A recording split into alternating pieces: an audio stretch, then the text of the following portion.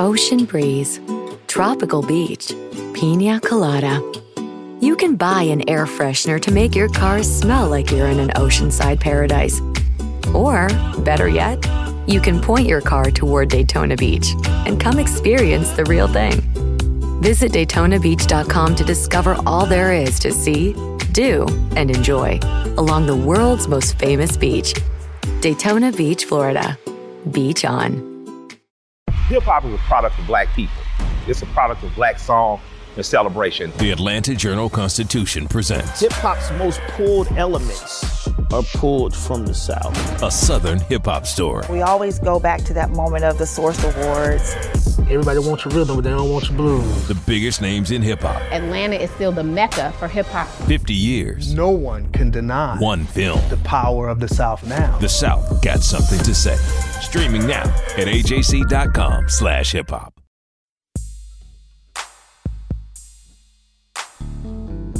You're listening to the 7th season of Breakdown, an exclusive podcast of the Atlanta Journal-Constitution produced with our partners at WSB Radio.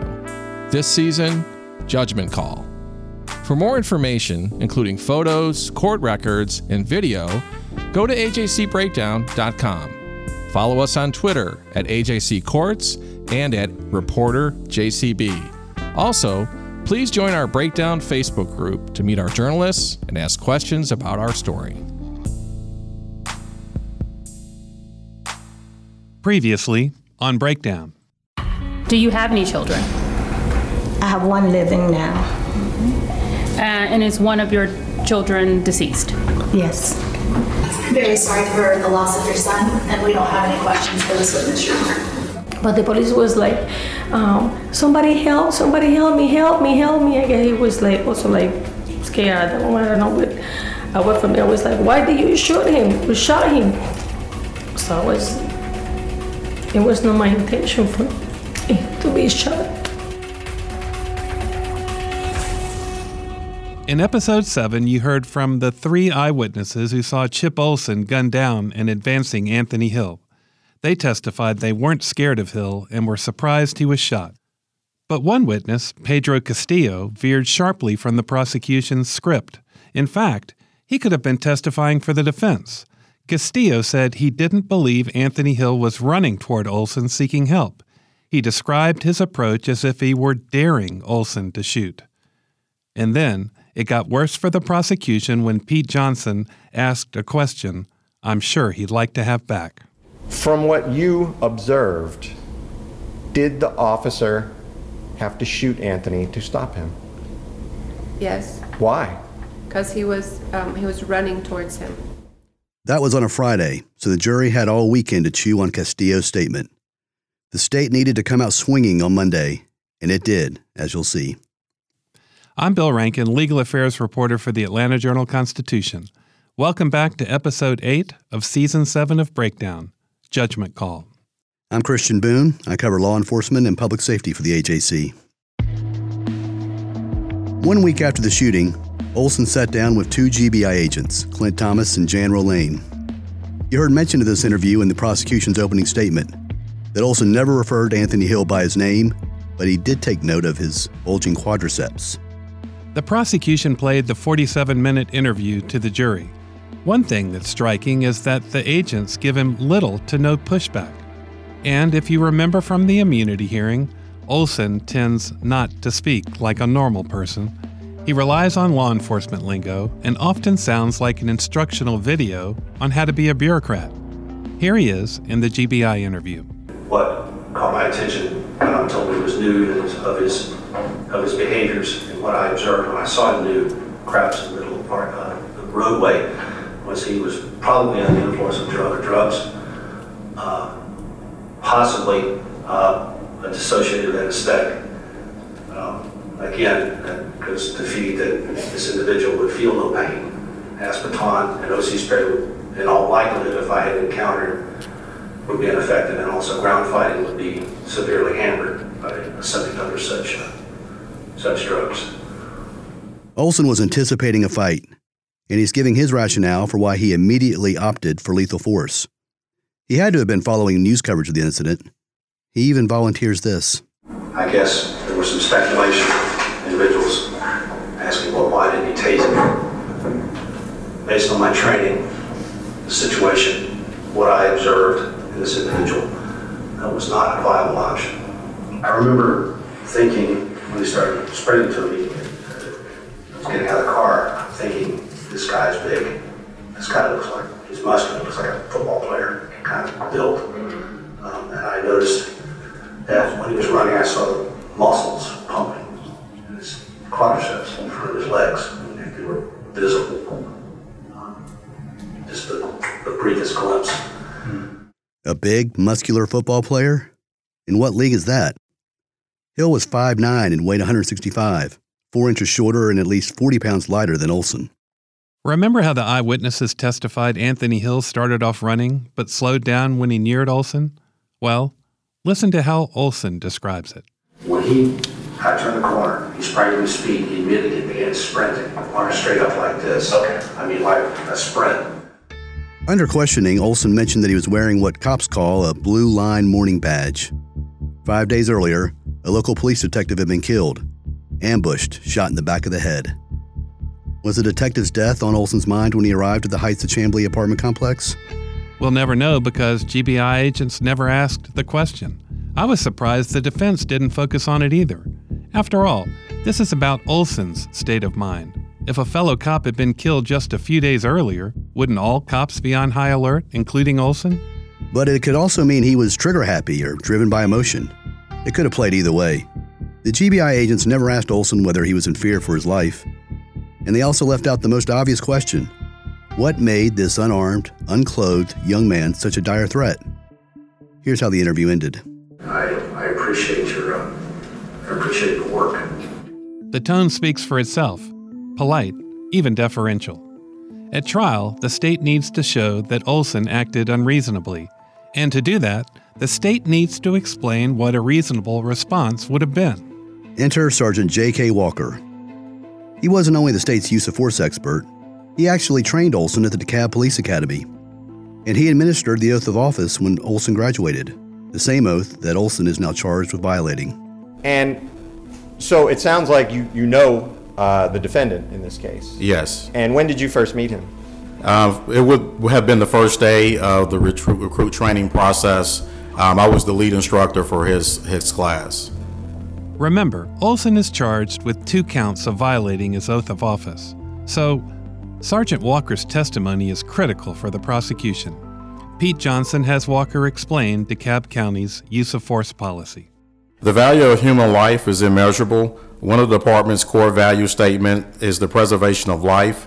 Officers must exhaust every means available of non-lethal force prior to utilizing deadly force. Walker describes what police call a use of force continuum. He talks about voice commands, then soft hands, like redirecting or pushing someone aside, then hard hands or using your fist. Lastly would be your service weapon in the use of force continuum, which is considered deadly force. And so the weapon is the last on that continuum. And what it essentially means is that in any given moment, you can either escalate or de-escalate based upon the situation that you're dealing with. And again, this is going to be predicated upon the subject. Is the subject obeying commands? What is the subject doing at that time? So what Walker is basically saying is that Olson had a number of options when he encountered Hill on March 9th, 2015. Most of them wouldn't have been lethal. And maybe here's a good time to address a question we get asked a lot. Why didn't Olson fire a warning shot or try to disable Hill by aiming for his legs? Turns out both are explicitly banned under DeKalb's use of force policy. Sergeant Walker, there's discussion about shoot to stop. Can you just explain to the jury what that is? So anytime that an officer, he or she discharges their weapon, they're going to shoot center mass and they're going to shoot to stop that threat. And so same thing goes for, say a warning shot. Could you fire one in the air and that would be within policy and the law? No, a warning shot is not within policy. Reason being is because as police officers, we are responsible for each and every round that is discharged from our weapon, our service weapon. The weapon you can fire a warning shot, and that can end up hitting someone, an innocent bystander or something like that. During training, the recruits are sprayed in the face with OC, or pepper spray, so they learn what it's like to fight someone in that condition. They also have to fire their guns and place someone in custody while their eyes sting. They also practice with expandable metal batons and are trained not to strike a suspect's head, neck, or groin, only the arms and legs. Next up, the taser. Walker described things that can limit the taser's effectiveness. One was heavy clothing in cold weather. Not an issue in this case. Now Johnson finally gets to the moment of truth. Would any of these methods have worked for Olson when he was confronted by Hill? This was where things got really interesting. Sergeant Walker stepped down from the witness stand, and at one point Pete Johnson ran toward him, an imitation of Anthony Hill on that day. Walker showed how he could have used his hands or his baton. And if I were coming at you, and I'm right now at the end of the jury box, and I have my hands back behind me, and I'm coming at you at this speed, would you be able to use the axe baton? He talks about trying to redirect the person threatening the officer. If you're not able to redirect that individual, then again, like I said, you want to look at the extremities, such as the arm and the legs, for utilizing the strikes with the axe baton. I could immediately strike here at a 45-degree angle towards your arm, or I can take a strike at your leg at a 45-degree angle. Walker made the whole thing look so easy. He moved Johnson past him like a matador. It was very effective, and I'm sure everyone in the courtroom was thinking, why in the world did Olson feel he needed to pull his gun? It's necessary that you needed to use some type of force against me to get me to comply for whatever reason. And I was completely nude. Would there be anything stopping you from using a taser on me? No. Johnson then had Walker talk about the decision by a cop to pull his gun. If you pull out a firearm, let's say you were attempting to make a show of control by using the firearm for that manner, would you consider that an intermediate level, or is the pulling of a firearm always, considered deadly force, whether you fired or not? No, that's on the deadly force level. The firearm is considered to be on the deadly force level. Would you train someone that they should pull out their gun just to scare somebody and not use it? No. In the previous episode, we described how the state had stumbled out of the starting blocks. But this testimony was devastating to Olson. It showed that he had better options than his gun that day. When Johnson sat back down after that direct examination, a conviction seemed far more likely. Defense attorney Don Samuel did his best with what he had to work with, and he scored some points. He got Walker to agree that fists can be deadly weapons, and to acknowledge that police officers are sometimes killed with their own weapons when assailants wrestle them away. Samuel gets Walker to look at Georgia's self-defense law, and he won this admission, a key to the defense case. So if someone is threatening physical force or violence against any person, deadly force is permitted, correct? That's what it said? Yes. You don't disagree with that? No. When Samuel finished, Pete Johnson was back up on his feet again. He asked Walker whether all fears are reasonable, like, say, a fear of clowns. Can I shoot a clown on the street when I see him? No. Why not? I'm afraid of them. I have a reasonable fear of clowns. Saw it when I was way too young. And I don't like clowns. So when I see one on the street, I'm going to shoot him. Pennywise goes down. I can do that, right? No. Why not? It's not a reasonable fear. Naked, unarmed man running at me. I can just shoot that person just like that, right? No. Why not? Because that person at that time is not presenting a deadly force threat at that time. In fact, I think you testified earlier with Mr. Samuel that could be, well, first of all, would you agree it could be no threat at all? Correct. And then let's just, for the sake of a hypothetical, say that the person was going to come up and they were going to slap you in the face. You can shoot them then, right? Incorrect. Why not? That is not a forcible felony. It was a good day for Johnson. Walker was far and away the best witness for the state so far. Earlier, the state had called Araceli Vega to the stand. She's a 49-year-old woman who lived with her 3 children in an apartment that overlooked the scene. On the day of the shooting, she'd just returned home from the grocery store and was standing in front of her refrigerator when something caught her attention. Vega doesn't speak English, so here she is through an interpreter. I heard shouts and shots. Vega says she heard 2 or 3 shots. There was one right after the other. Like, pass. Like pass, like that. She hurried over to her 3rd floor porch and looked down. She saw Olson lowering his pistol and Hill, his hands up, falling forward to the ground. She also saw Olson turn Hill over and try to administer aid. She then grabbed her cell phone and began taking video from her bird's eye view. When Johnson plays the cell phone video to the jury, you see the scene unfold.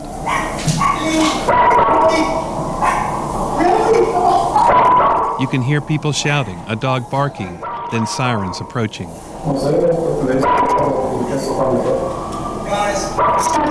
As she watches, Vega is overcome with emotion and breaks down on the witness stand. Most importantly, the video shows Officer Lynn Anderson arriving at the scene.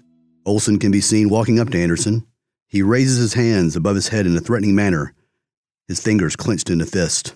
In his GBI interview, which you just heard part of earlier in this episode, Olson said this. No one came up and asked me what happened.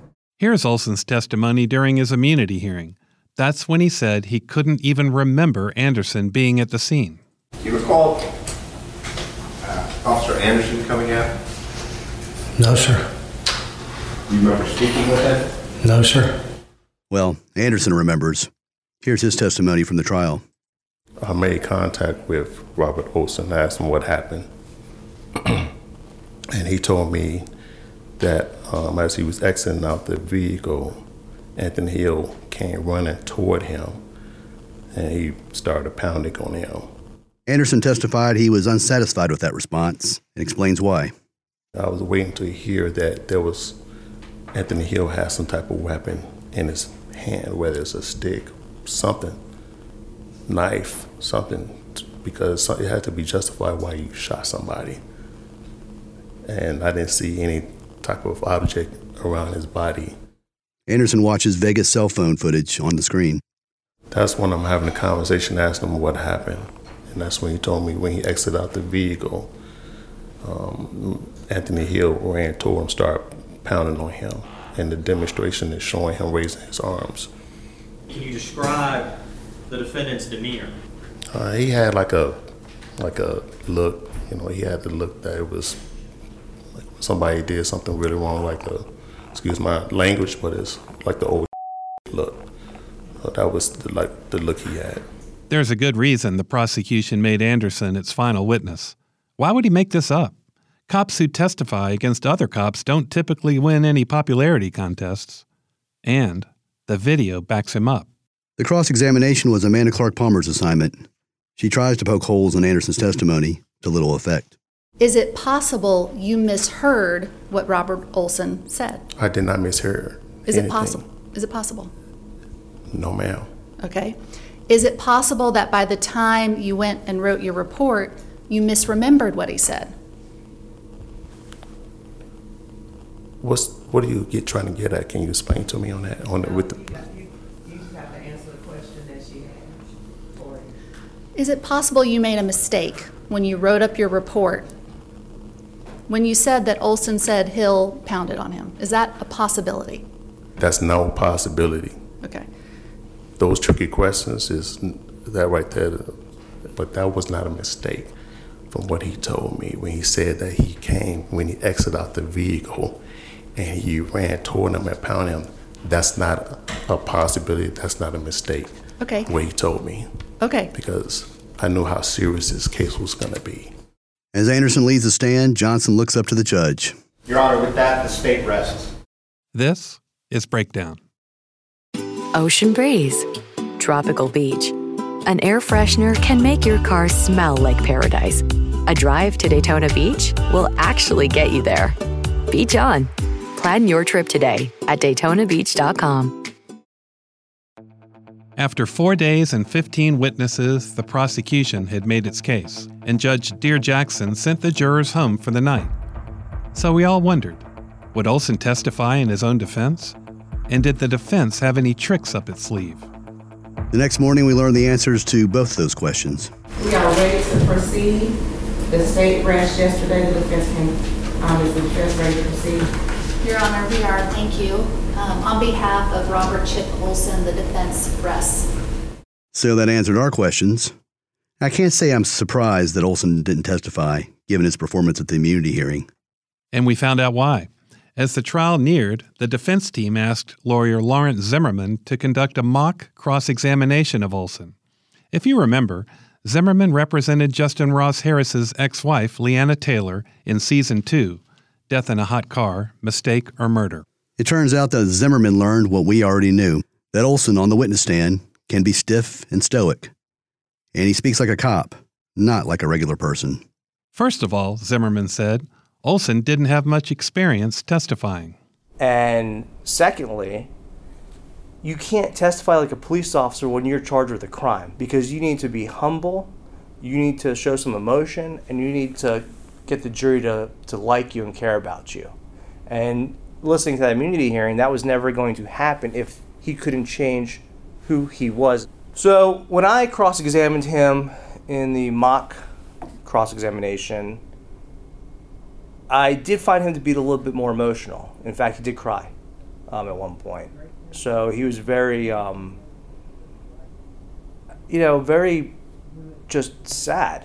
Olson's extensive training record was also a problem for him. Zimmerman focused on a 5-day course Olson attended on mental health training. I said, look at all these days. Half the days are dedicated to de-escalation in mental health crisis. What's this that you did was de-escalating? That's what I was focusing on, is just your training tells you to do all these things, and by, the situation happens and all your training goes out the window and you're out of a car with a gun pointed at someone coming at you.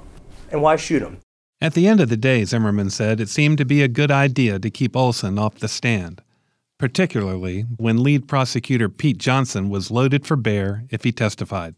The defense really had no reason to put Chip up, other than just because maybe the jury wanted to hear from him. But that's not a good enough reason. Jurors returned to the courtroom that Thursday for closing arguments. The attorneys did not disappoint. Lead prosecutor Pete Johnson led off for the state. Throughout the trial, he was an imposing presence. He seemed to relish a fight. He often argues motions and even questions some witnesses with a good deal of snark. I'm not saying that's a bad thing.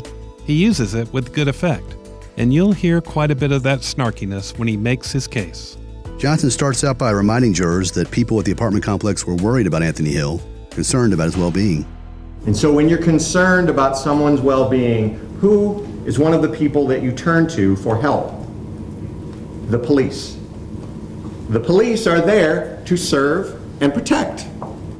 When Olson got the call from the 911 dispatcher, he knew he was dealing with someone who was demented or mentally ill, Johnson said. And what is the first thing that Officer Olson does? He pulls out his gun.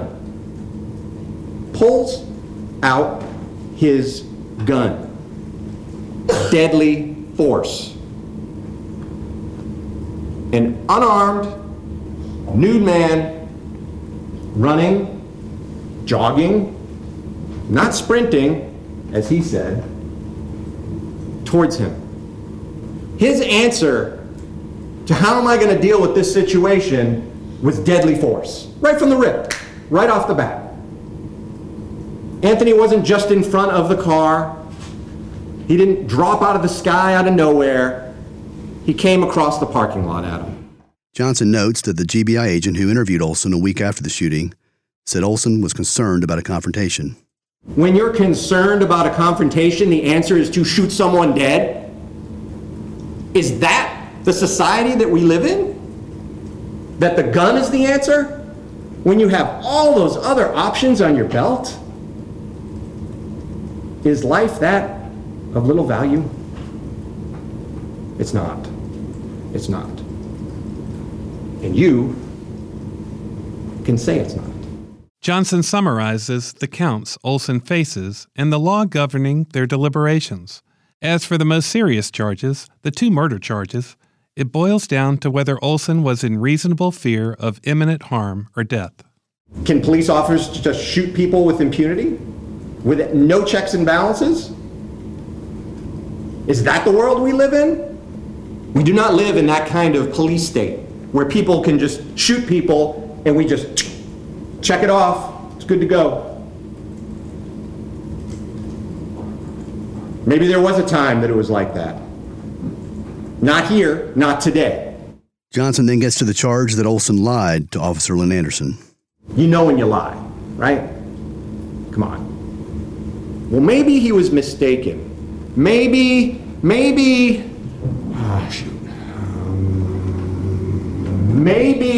you misheard him. Maybe the wind was blowing and you couldn't really hear what he said. Or maybe he just lied. You know, if it walks like a duck, quacks like a duck, it's usually a duck. Maybe he just lied.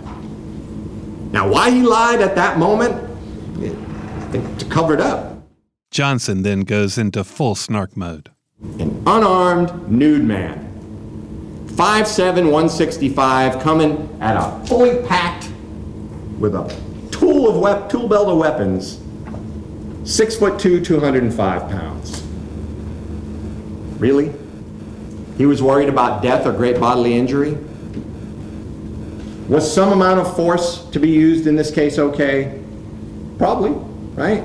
I think everyone can reasonably agree that when Anthony Hill ran at him, he didn't have to stand there.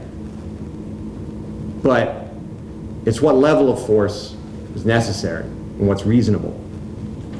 Specifically, what did Sergeant Walker tell you? Well, since he was unarmed, could have pulled out his ass baton, redirected him, and then acted as appropriate. How hard would that have really been? I mean, isn't that something that 6'2", 205, you could do? Or was that just, no, the guy's naked. I don't want to touch him. I'm not gonna do that. I'm just gonna pull my gun out, and if he doesn't stop, I'm gonna shoot him. Because isn't that what happened? Is that okay? If police are on the street and someone starts running at them and they yell stop and you don't stop, you can just shoot them? This is not self-defense. It's excessive force, ladies and gentlemen. Annoyed and panicked doesn't equal reasonable fear. Johnson reminds the jury that no evidence was presented during trial that showed Olson was in fear. Remember what we promised at the outset of a trial? Johnson said. And the evidence is just what the state told you in the opening. That Anthony Hill was unclothed, unarmed, and that defendant's actions were unnecessary and unreasonable.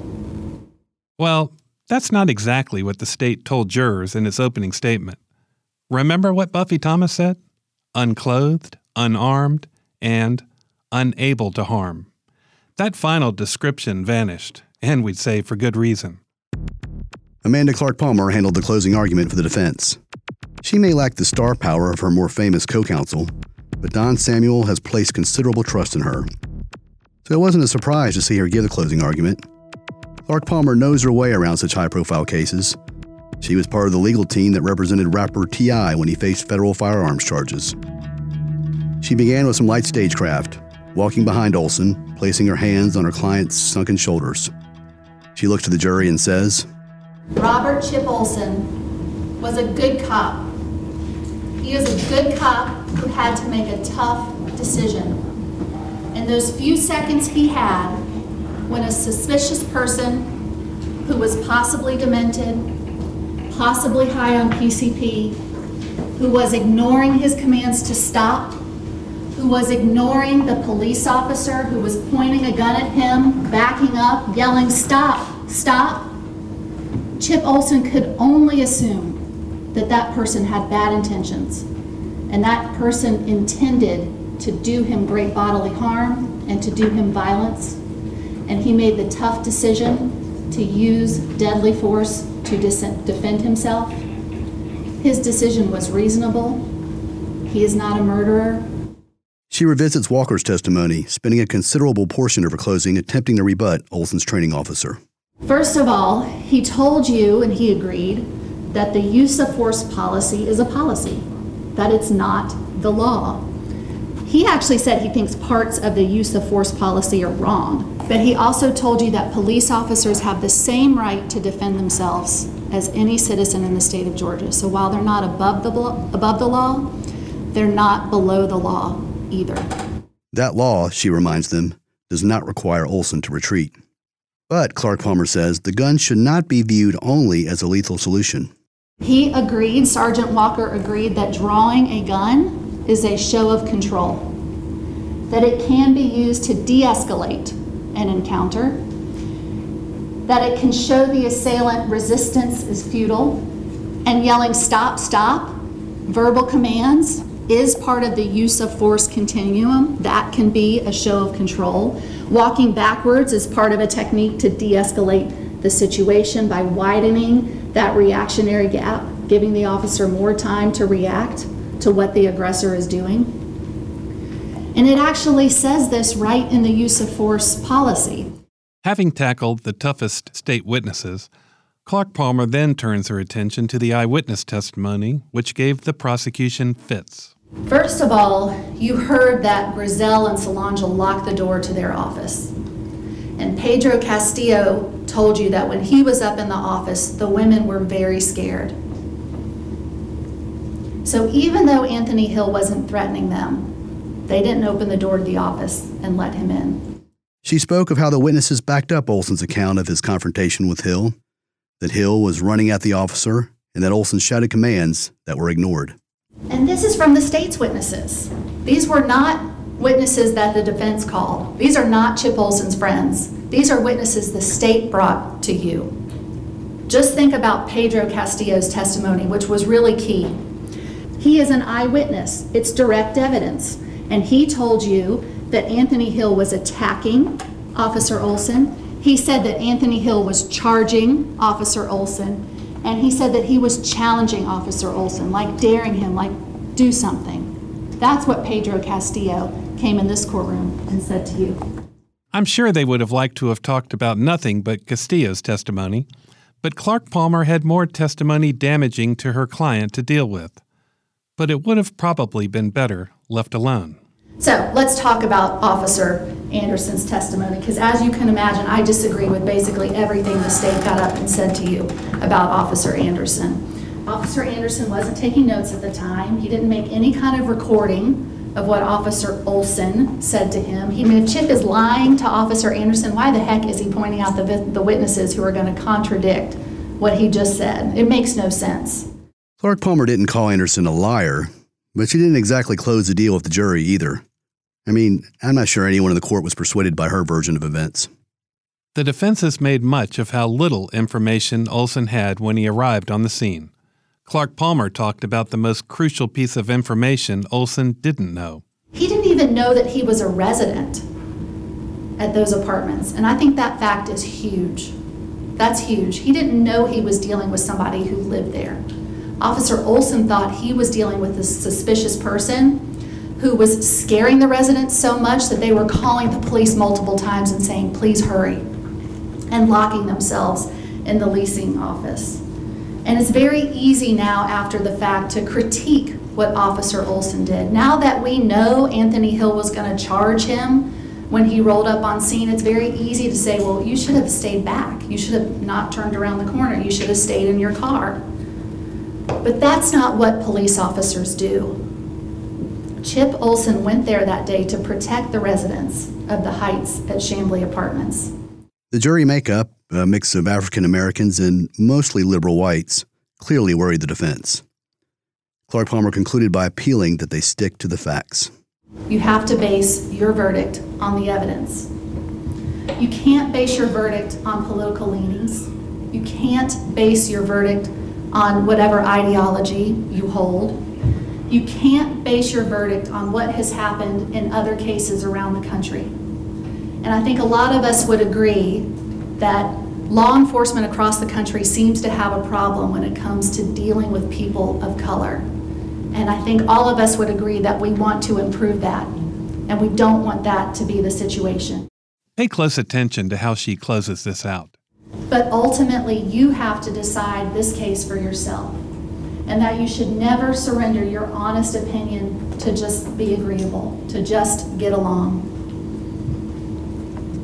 This is not a time to compromise because you want to get out of here and get back to your life, or to compromise because you want to be agreeable. Don't think you're doing anybody any favors by compromising on which counts you think he's guilty or not guilty. That's not what the law says you should do, and that's not justice. And you may think that Officer Olson shouldn't be a police officer anymore. And you may think, as Mr. Samuel said in his opening, you may think that he's a coward. You may think that DeKalb County needs to do something different with their police officers. All those thoughts that I talked about before, you can have all of those thoughts. And you're going to have your verdict form back there with you, and you can write all of that on the back of the verdict form. But there's only one thing that you can write on the front, and it's not guilty to each and every count, because that is the only verdict that is true and just in this case. Thank you. This is Breakdown. Hey, it's Kaylee Cuoco for Priceline. Ready to go to your happy place for a happy price? Well, why didn't you say so? Just download the Priceline app right now and save up to 60% on hotels. So whether it's Cousin Kevin's Kazoo Concert in Kansas City, go Kevin, or Becky's Bachelorette Bash in Bermuda, you never have to miss a trip ever again. So download the Priceline app today. Your savings are waiting. Go to your happy place for a happy price. Go to your happy price, Priceline. In Georgia, the state has the option of splitting its closing argument. They can go first, and they can go last. Lance Cross was chosen to put a bow on the state's case. The veteran prosecutor exudes confidence in the courtroom. 1 year while working in Fulton County, Cross took 14 murder cases to trial, and he won every one of them. For years, he tried several high-profile gang cases, including ones against 30 Deep, Jack Boys, Sex, Money, Murder, and Gangster Disciples. Cross made his case with an evangelical zeal filled with outrage and emotion.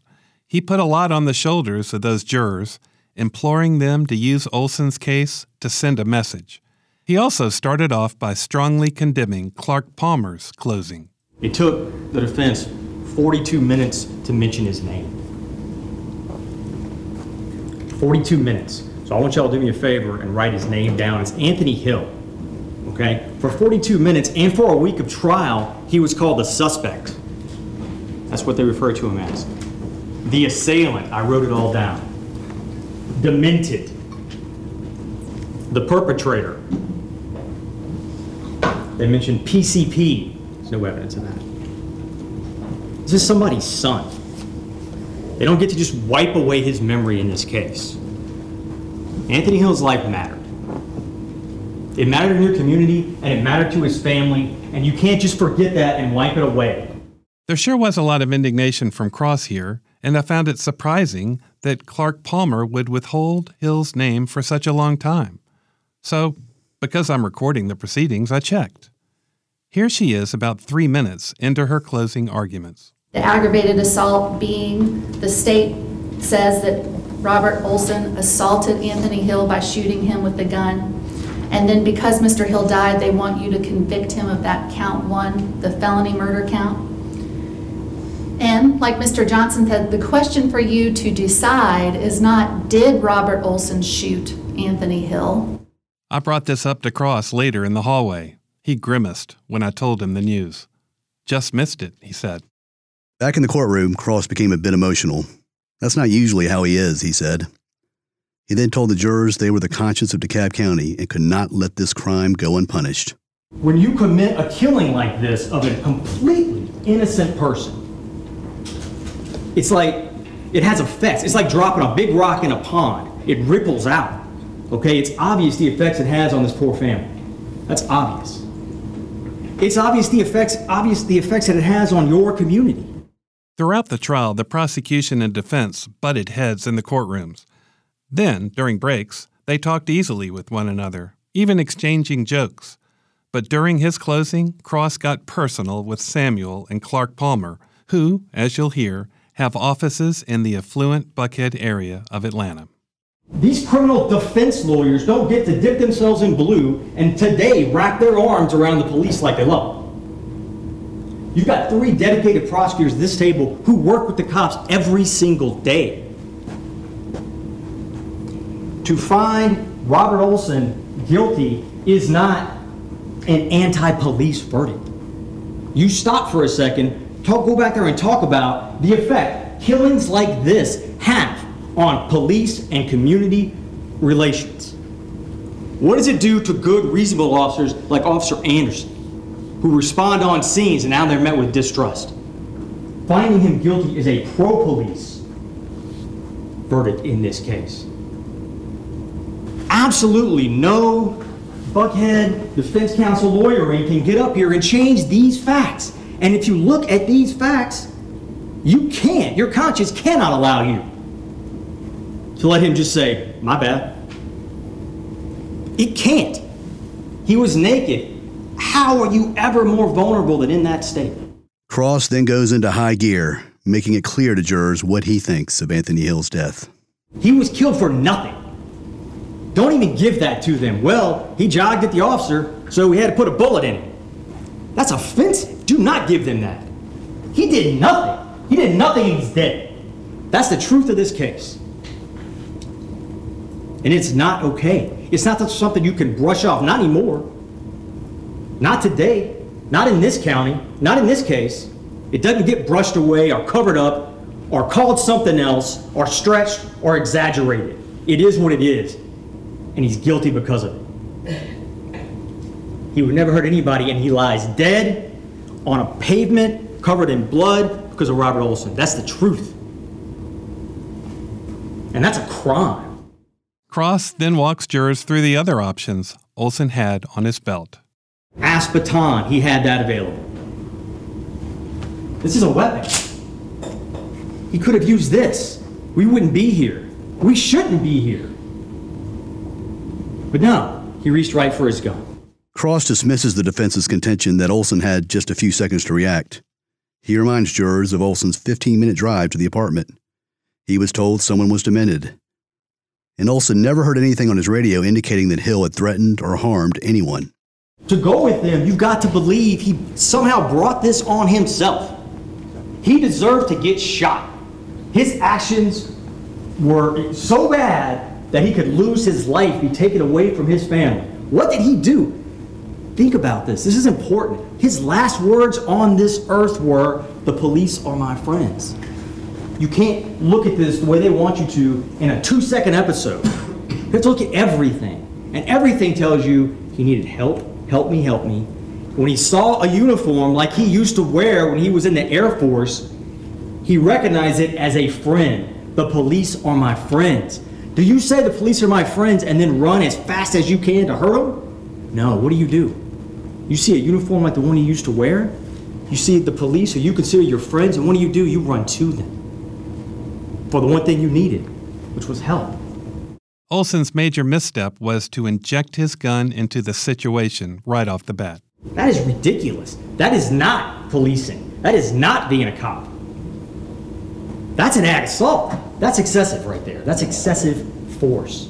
You can't say that's okay. You don't pull a gun out to send a message, and let's talk about that for a minute. That's got to change. I've been in law enforcement for 20 years. I'm going to tell you right now. You can't say it's all right as the conscience of this community for officers to pull out their guns to send a message to a young man. That's how people die. That's got to stop. That's offensive too. Do not co-sign on to that. You send a message that is wrong. When Cross makes his next claim, he really seems to be pushing the edge of the envelope. You need to go and talk about whether or not this would have happened in any other community. You put this in an affluent suburb. Does it happen? And I know this is the South, and we're supposed to be polite, and there's things sometimes we just don't talk about in mixed company, right? Back in that room, y'all need to talk about all this. Because if your answer is no, it wouldn't have happened. Not somewhere else. Maybe in Heights she didn't believe it. Maybe not up in an affluent suburb. That tells you this is what? Unreasonable. Because justice is the same everywhere. No matter where you live, no matter who you are. Cross wraps up with a flourish. I typically don't get this emotional, but this case is important. All cases are important. This case has weight. This case has weight in this community. You are going to determine what's okay and what's not okay. What folks can do and what they cannot do. You are going to make it so Anthony Hill did not die in vain. You are going to say, look, that's enough. Stop. You can't pull a gun to send a message to someone. You can't put a bullet in someone who's unarmed. Your life isn't worth more than someone else's life. Everyone's life is equal. You guys, before you came here and when you leave, you watch the news, you see TV, and you say, somebody's got to do something. Right? Somebody's got to stand up and do something. I want to sit down, and in a little while, you're somebody. Who's asking you to do something. Find him guilty on each and every single count, because that's justice in this case. And I thank you for your time. Next on Breakdown. Everyone may be seated. I think I saw juror number 2 with some paper in your hand. All right, you are the foreperson? I am. All right, if you will please stand. Have you reached a verdict? We have. Was it unanimous? Yes. I'm Bill Rankin. I'm Christian Boone. Thanks for joining us again on Breakdown. You've been listening to Breakdown, reported and narrated by Bill Rankin and Christian Boone. Produced by Shannon McCaffrey. Edited by Richard Hallex. Sound design by Shane Backler at WSB Radio. Original music composed and recorded by Bo Emerson and Anthony Hill. Special thanks to Kevin Riley, Monica Richardson, Sean McIntosh, Brad Schrade, Pete Corson, Pete Spriggs, Chris Camp, Veronica Waters, and all the great people at the AJC. Please rate and review us on iTunes or your favorite download app. We also invite you to listen to the previous 6 seasons of Breakdown. And of course, thanks so very much for listening.